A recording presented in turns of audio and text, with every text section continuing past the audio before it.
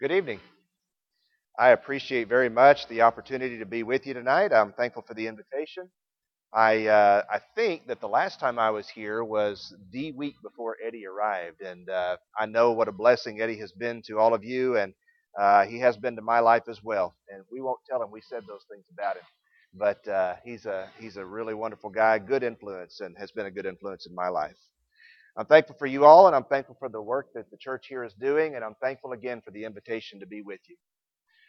I want to talk about prayer tonight. And I want to start by asking you a question. How is your prayer life? When it comes to spending time with God in prayer, I believe there's not a Christian alive that wouldn't say, I could use some improvement in my prayer life. When it really comes to spending time with God and communicating with Him in a meaningful way, in a deep way, in a rich way, all of us could spend some time thinking about prayer. It wasn't that many years ago that when I was working in Bossier City, as a matter of fact, we had a new convert. A young man had just been baptized not many weeks prior, and we had studied with him, and we talked about prayer in our study. But when he was baptized, he came to me a few weeks after that, and he said, Brother John, I have a question. I said, sure, what's your question? He said, how do you pray? This young man had not grown up with any kind of religious background. He had not ever spent time praying, and that question really started me thinking, because this is one of those subjects we kind of assume people know what to do, and we kind of assume that people have some good ideas about what they should say when they pray, but maybe sometimes we shouldn't assume so much. How is your prayer life? The Bible tells us that we are to pray without ceasing. 1 Thessalonians 5, verse 17. We are to continue earnestly in prayer. Colossians chapter 4, verse 2. When you look at the life of Jesus, you'll find that He is a man of prayer. Jesus, the Bible says, spent all night one night healing the sick and casting out demons, and yet He arose early in the morning before it was daylight, and He went to a private place, and there He prayed. Mark chapter 1, verse 35. Jesus spent all night before He selected the 12 apostles, spent all night in prayer. Luke chapter 6, verses 11 and 12. When you listen and look at the cross and what Jesus said at the cross, 7 statements at the cross, and 3 of them were prayers. Father, forgive them, for they know not what they do. My God, why have you forsaken me? Father, into your hands I commit my spirit. Out of 7 statements from the cross, 3 of them were in prayer. And so when you stop and think about what the Bible has to say about prayer, it's impossible. In fact, you do not find anybody anywhere in Scripture that is a great man or great woman of faith that is not also at the same time a great man or great woman of prayer. We need to think more seriously about prayer and about its role in our lives. I don't know about you, but I fall into certain patterns at times in my life, patterns of prayer. That is to say, these are things that I wouldn't say I was proud of, but they're things that I've recognized before in my life. For example, maybe you'll recognize some of yourself in this. Sometimes we might be guilty of foxhole prayer.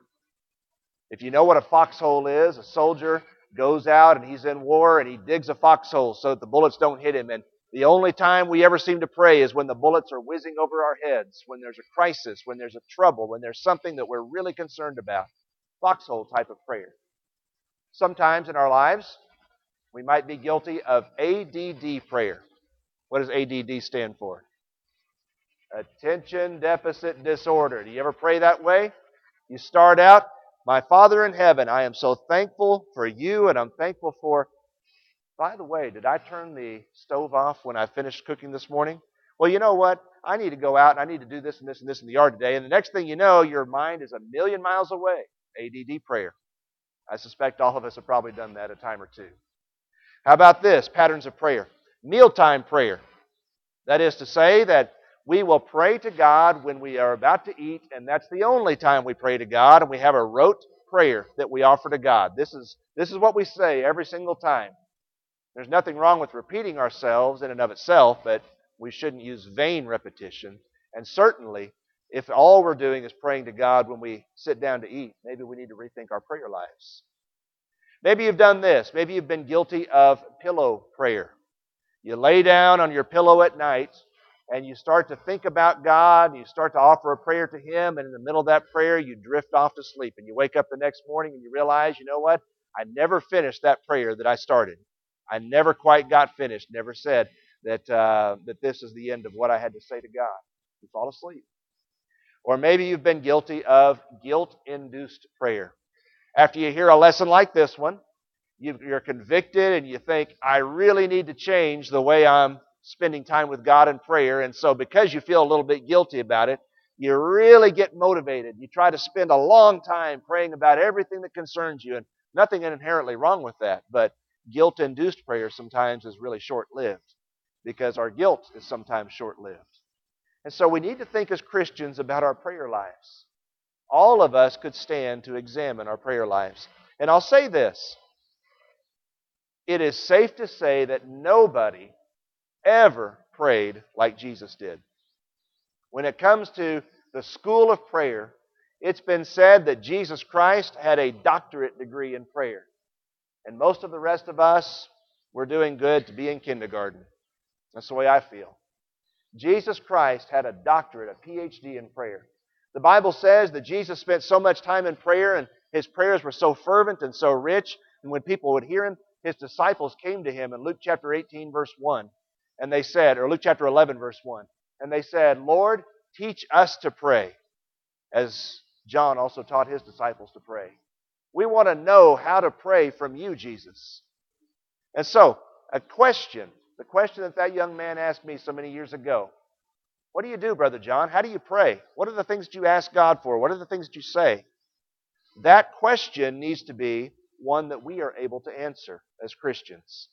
It's one that we are able to think about and to meditate on and to ask whether or not we really are praying the way that God would have us to pray. All right, so hopefully all that being introductory, hopefully all that has whetted our appetite. So what I'd like for us to do in our study tonight is three things. We're going to talk first of all about several misconceptions about prayer that can hinder us. Misconceptions about prayer. There's a lot of them floating around out there. We'll list 4 or 5.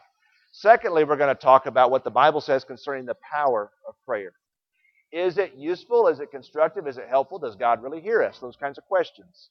And then third tonight, we're going to talk about some practical helps. If you were going to talk to that young man that asked me that question, what kinds of things would you say to him? How do you pray? We'll answer that question a little bit more in the third part of our lesson tonight. And if you have any questions or comments, this is kind of a Bible class format, right, Troy? Okay. So I'm okay with questions if you have any, if you want to raise your hand or have a comment. So don't hesitate to let me know. Let's talk first of all about some misconceptions that people have concerning their prayers. And I find that these misconceptions are not so often stated as they are believed. In other words, we don't necessarily say these things to one another, but somewhere deep down in the back of our minds, somewhere deep down inside our hearts, we might think these things about prayer. For example, misconception number 1. Some people believe, I believe, that prayer, it's going to become easy someday. It ought to be automatic. If I'm just spiritual enough, if I just grow enough, if I just become enough like Jesus, prayer is going to become automatic in my life. It'll just flow out of me, and there won't be any effort involved, and there won't be any kind of intention involved on my part. I do not believe that that is what the Bible teaches about prayer. When you stop and think about what the Scriptures say about prayer, prayer is an avenue, an act of worship. You don't ever worship God without intending to worship God. It's something that you mentally decide, I'm going to do this. I'm going to engage. I'm going to concentrate. I'm going to think. And especially when it comes to prayer, no matter how long you spend as a Christian, no matter how much you grow as a Christian, no matter how many years you live as a Christian, you don't ever get to the point where prayer becomes effortless, where prayer all of a sudden is just something that's automatic in your life. When you look at Jesus, even in the Garden of Gethsemane, as He's preparing to go to the cross, the Bible says in Luke 22, verse 44, that His sweat becomes, as it were, drops of blood. There was intensity in His prayer. Jesus was putting effort into His prayer. You have to give God something. That's what worship is all about. Worship is bringing gifts to God. And when you come to God, you want to bring something in your bucket. You want to bring a gift, an offering, a sacrifice to Him. And the sacrifice that we bring when we pray, in part, is our concentration. I'm going to bring this concentration to you, God, and I'm going to spend some time thinking about you and focusing on who you are and what your will is for my life. And so get out of your mind the idea that prayer is ever going to become effortless or automatic in your life. That's a misconception. Second, as you think about misconceptions, sometimes people have the idea that prayer doesn't work unless I have been sinless in my life. I've got to live a perfect life or prayer will not work. After all, the Bible says in Isaiah 59 verses 1 and 2 that my prayers might separate me, or my sins might separate me from God, where He won't hear my prayers. All right? Yes, the Bible does say that. However, Jesus taught us to pray this way. Our Father in heaven, hallowed be your name. Remember that? Matthew chapter 6, verses 9 through 13. When you get down to verse 12, Jesus said, you are to pray, forgive us of our debts. That doesn't sound to me like somebody who is sinless. God, forgive me of my sin. If you have to be sinless in order for prayer to be effective, then how can God ever forgive anybody's sin?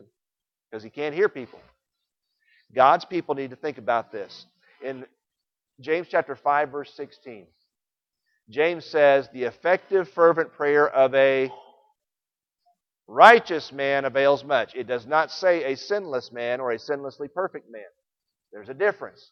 A righteous man is somebody who is doing their best to walk in the light. 1 John chapter 1, verse 7. Somebody who's striving to be pleasing to God. And it doesn't mean that we don't stumble and fall sometimes. So God's people need to think about the fact that prayer can be effective even though we may not necessarily be sinless in our lives. But think about this too.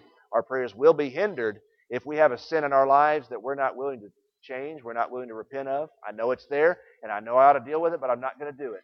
That will hinder our prayers. That's what Isaiah was talking about in Isaiah 59. Number 3, misconceptions. Some people think that prayer has to be selfless. I've got to pray for other people and missionaries, and I've got to pray for the preacher and the elders, and I've got to pray for the church all over the world, and I've got to pray for other people and other things. And it's not okay for me to ask things for myself. After all, James says that you're asking selfishly so that you can spend things on your own pleasures. James chapter 4, verse 3. So, my prayer's got to be selfless in order to do any good. Yes, it is true that we ought to pray about God's will. And yes, it is true that we ought to pray about missionaries. And we ought to pray about preachers. And we ought to pray about God's will going into the world and people hearing His will. All that's true, selflessly. But Jesus also says in the model prayer in Matthew 6, verse 11, give us this day, what? Our daily bread. Exactly right. It is legitimate to ask for things that we need ourselves. James chapter 5, verses 13 through 15. If anyone is sick among you, let him pray. Let him call for the elders of the church and let them pray.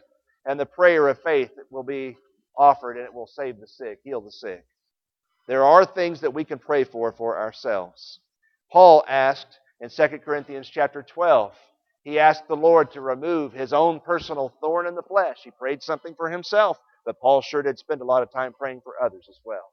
It's a misconception that somehow I have to be selfless completely in prayer. I can ask for things for me. Number 4, misconceptions.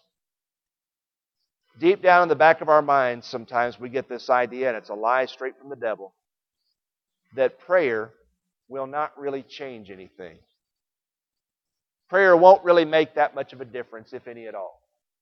I'm going to offer this prayer, and I'm going to say something to God about the things that concern me and the things that I believe are concerning His will, but I really don't feel like, and I really don't believe, and I really don't think that anything's going to change when I offer this prayer.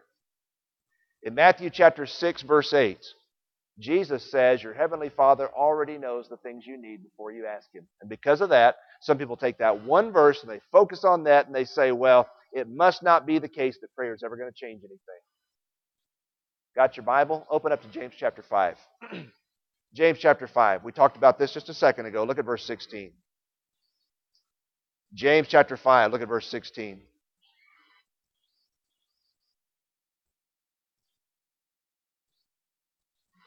James chapter 5. Look at verse 16. Here's what James says by inspiration. Confess your trespasses to one another. Pray for one another that you may be healed. The effective, fervent prayer of a righteous man, we talked about that, avails much. Brothers and sisters and friends, either that verse is true or it is false. There is no gray area. Either your prayers make a difference and change things. God alters the events of time and history based on what we ask Him. Either that's true or it is not. There is no third alternative. So the question is, when it comes to, well, I just don't think prayer is going to make any difference, it comes to this. Do you really believe what the Bible says or don't you? James 5:16, the effective, fervent prayer of a righteous man avails much. It makes a difference. And then number 5, misconceptions. If I ask for something once and I get no answer, the answer must be no. Misconception concerning prayer. If I ask for something once and I get no answer, the answer must be no. Turn in your Bibles, since we're turning in our Bibles now. Luke 18, verse 1. Luke 18, verse 1.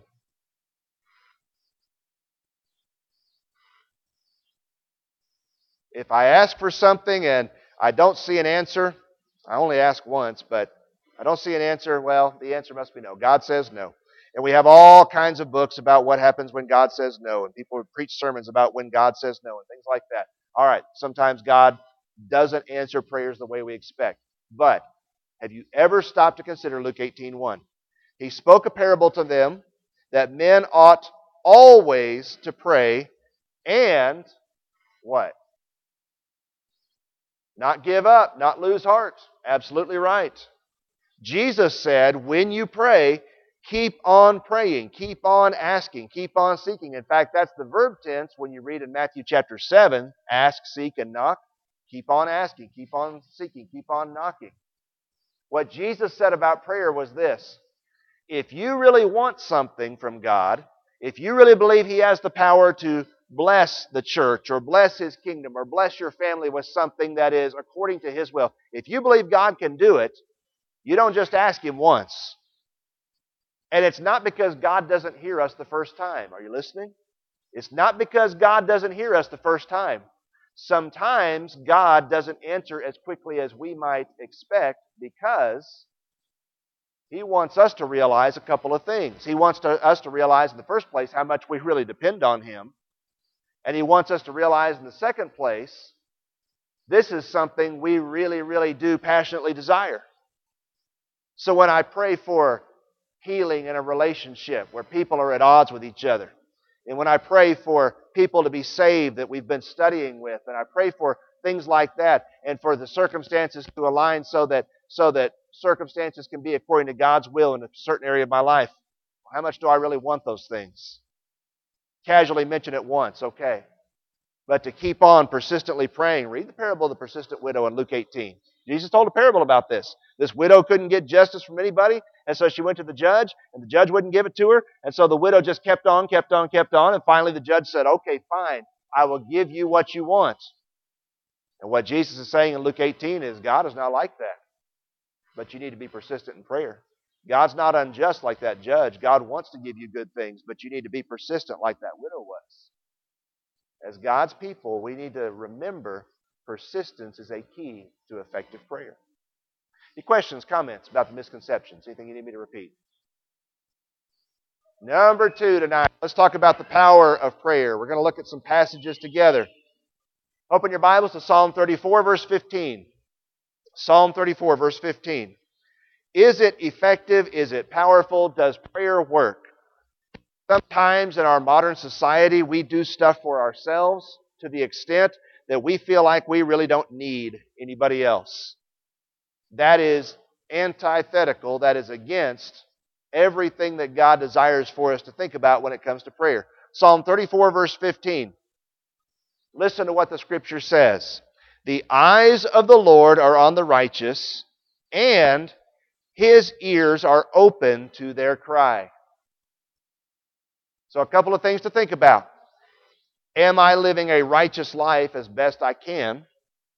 And secondly, do I believe, once again, what the Bible says? Do I believe that there really is a God in heaven whose ears are open to the cries of His people. Peter took this very same verse, and Peter used this in 1 Peter chapter 3, verse 12. Quoted it again. So in case you want to know, it's an Old Testament reference, Psalm 34:15, and it's a New Testament reference, 1 Peter 3, verse 12. The eyes of the Lord and the ears of the Lord are open to the cries of the righteous. Next passage. Turn, if you would, to Acts chapter 6 and verse 4. Acts chapter 6 and verse 4. Is there power in prayer? Acts chapter 6, look at verse 4. Is it effective? Is it useful? Does it change things? There's trouble in the church in Jerusalem early on. Widows being neglected, daily distribution, causes a conflict, causes a division. And here's what the apostles say. Wise men those apostles were. We're not going to stop doing what apostles do in order to serve tables. It's not that serving tables was beneath them. They knew that Jesus told them they were supposed to wash feet. But they had a priority in their ministry. Elders would be well to listen to this.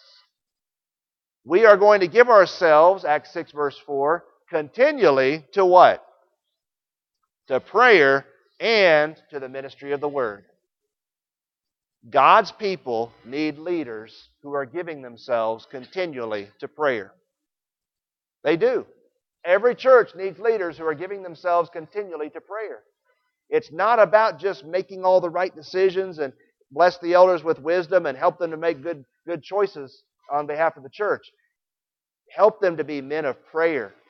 Men who depend on God because they know and they're convicted that God makes a difference and God will change things. And things can be different because of His power and because of His will. Turn to another passage, Philippians 4. Look at verse 6. Philippians 4, verse 6.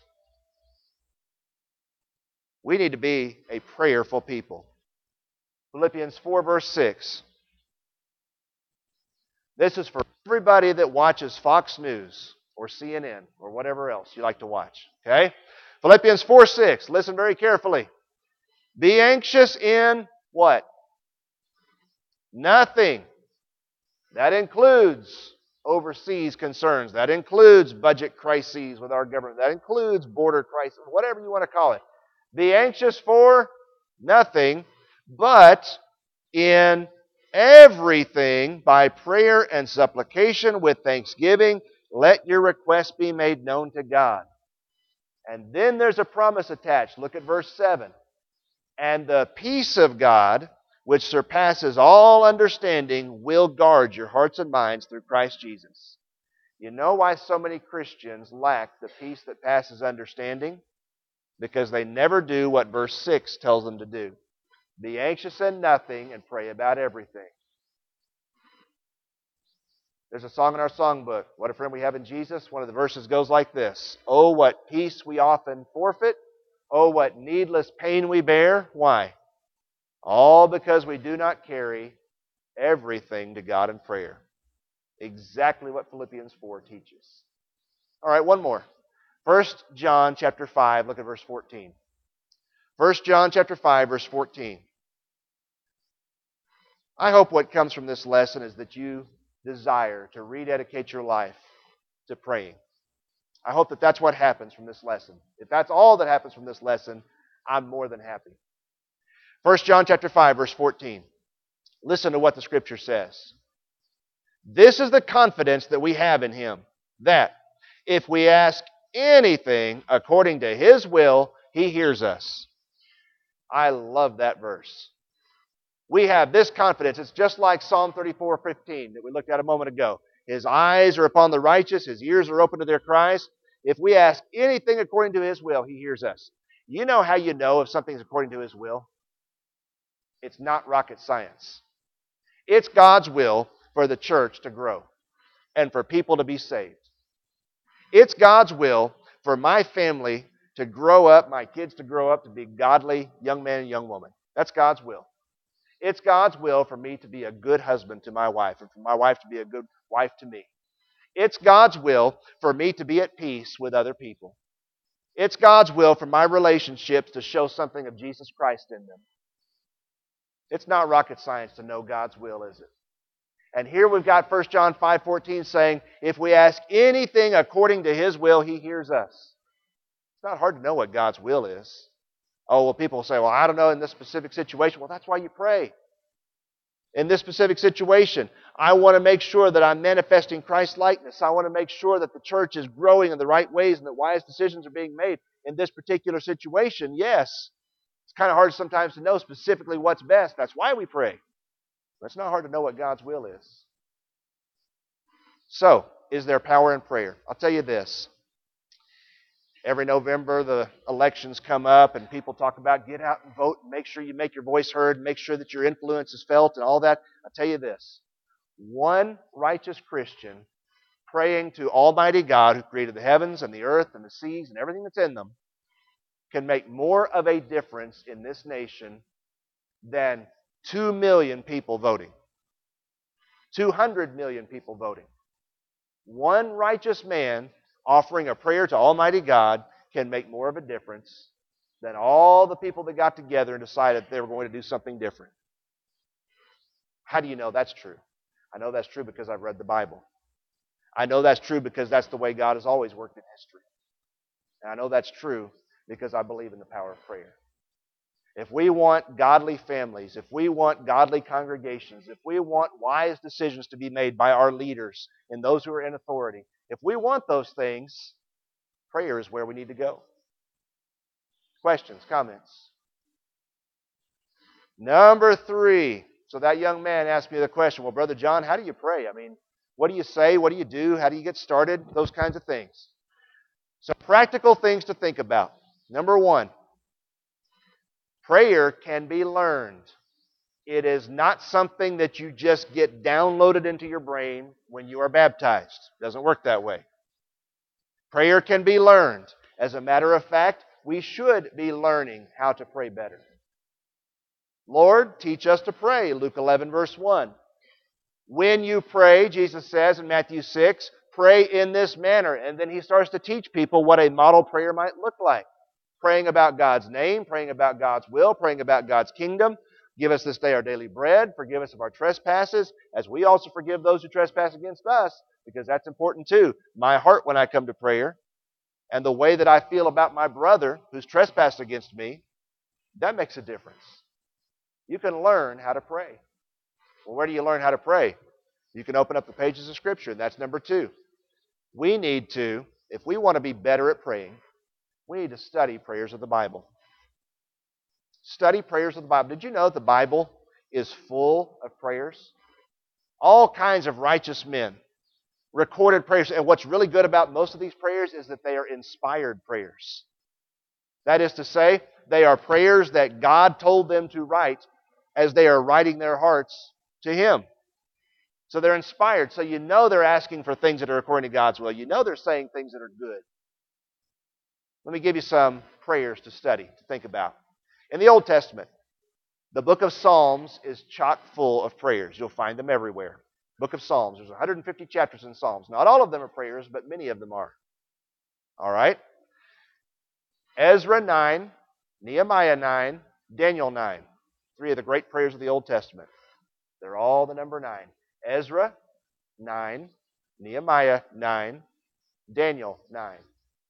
3 of the great prayers of the Old Testament. In the New Testament, John 17, Jesus prays as He's about to go to the cross. A lot of things worth thinking about concerning what Jesus prayed for. John 17. Philippians 1, Paul's prayer for the church at Philippi, especially verses 9 through 11. Philippians chapter 1, especially verses 9 through 11. Colossians chapter 1, Paul prays for people that he's never even met. Paul had not been to Colossae as far as we know. And yet he prayed for those brethren. What did he say? What did he ask God for? Ephesians chapter 1 and Ephesians chapter 3 have some tremendous prayers. Ephesians chapter 1, Ephesians chapter 3. So I'm giving you a list. Study the prayers of the Bible. Okay? Number 3. When it comes to prayer, if you're just getting started, let me challenge you to be honest in your prayers. Don't try to say things to God that you think other people would say. You say what's on your heart. You talk about things that concern you. And you'll learn as you go. As you spend time studying some of the things that people in the Bible ask for, as you spend time listening to and talking to other Christians, talk to the elders here. What should I pray for? That's a great question to ask them. Talk to the ministers here. What should I pray for? But be honest. 1 Peter 5 verse 7 says this. 1 Peter 5 verse 7. Cast all your cares upon Him. He cares for you. Remember ADD prayer? The one where you start out praying and all of a sudden your mind goes wandering off somewhere. Okay, so what do you do when you catch yourself wandering? I'll tell you what you do. You be honest. God, I just caught myself and my mind was wandering. I did not want for that to happen. That was not my intention. I want to concentrate because I want to talk to you. And I've got some things that really, I know you can do. And I believe you can. And nobody else can but you. And God, I want to talk to you about these things. That's honesty. Okay? Be honest with God. God, I'm struggling in the way that I'm trying to treat this coworker, this person that just really is antagonistic towards me. I'm struggling with this, and I don't know what to do. And I need help. And I need wisdom. Those kinds of things, honesty. That's what God wants. He wants to hear what's in your heart. Next, practical helps for prayer. When you ask, this is very important, ask believing. That is to say, ask with conviction and confidence that God can do what you're asking Him for. It's not, well, God, if you will, and if you can, and if you might, maybe something good will happen. God, I believe that you are able to do this. Got your Bible? And look at James chapter 1. I believe that you are able to do this. I believe because the Bible says you're able to do these things. I believe that you can. James chapter 1. Look at verse 6. James chapter 1, verse 6. James says, if you ask for anything, especially wisdom in this passage, let him ask in faith, with no doubting. For he who doubts is like a wave of the sea, driven and tossed by the wind. Let not that man suppose that he will receive anything from the Lord. He is a double-minded man, unstable in all his ways. Brothers and sisters and friends, if we're going to ask God for anything, one man put it this way, we need to pray with importunity. Importunity, that's an archaic kind of word, but what it means is, God, what I have to say is important to me, and I know that you can do this, and I believe that you can do this, and you're the only one who can answer this prayer. That's importunity. That's what James says we need. Ask with conviction and belief. God, I know that you can help this. I know that you can fix this. I know that you can make a difference here. So when you ask believing. Remember next. Pray specifically 4 letters. If you don't know what else to do. And by the way, this is how I answered the young man. ACTS. Acts. Book of Acts. You've probably heard this before. The A stands for adoration. Adoration. Adoration is when I tell God what I think of Him. I adore you, O God. You're great, you're wonderful, you're majestic, you're mighty, you're loving, you're good, you're gracious, you're merciful, you're righteous, you're just. That's adoration. Spend time in adoration to God. Don't make your prayer just a laundry list of things that you want. Spend time adoring Him because you love Him, because you want to tell Him how great He really is and how much He means to you. That's adoration. The C in Acts stands for confession. Confession needs to be specific, especially in private prayer. Don't get up in the pulpit, men, and confess your private sins from the pulpit. That's not where that's appropriate. But it is appropriate when you're praying privately. God, I should not have thought the way I thought when I saw such and such. God, I have been struggling with materialism. Please forgive me. My priorities are all out of whack. God, I should not have lashed out at my family the way I did just now. Please forgive me and help me to do better. That's confession. Confession is when we say the same thing about our sin that God already knows. The T stands for thanksgiving. The T stands for thanksgiving. Count your many blessings, name them one by one. It's amazing when we start literally doing that, how many blessings we can come up with. And I'm not just talking about material things. Count your friends and thank God for every one of them. Count the good influences and the teachers that have made a difference in your life. Thank God for them. And the S stands for supplication. Supplication. God, I lack something, and you have something that you can supply to me. Supplication. That's a supply. You have in your storehouse of riches, O God, something that you can supply to my experience, to my life. And God, I need that from you because I want to do your will and I want you to be glorified and I want people to see Jesus. That's supplication. ACTS. We're out of time. Here's the thing. I want you to go home tonight and I want you to give serious thought to your prayer life. And I hope that what we have done together tonight has been this. I hope that we have remotivated ourselves to genuinely be people of prayer and people who passionately believe that God is and that He loves us and that He hears us when we offer prayers to Him. Thank you very much for your kind attention tonight. I appreciate the opportunity to be here.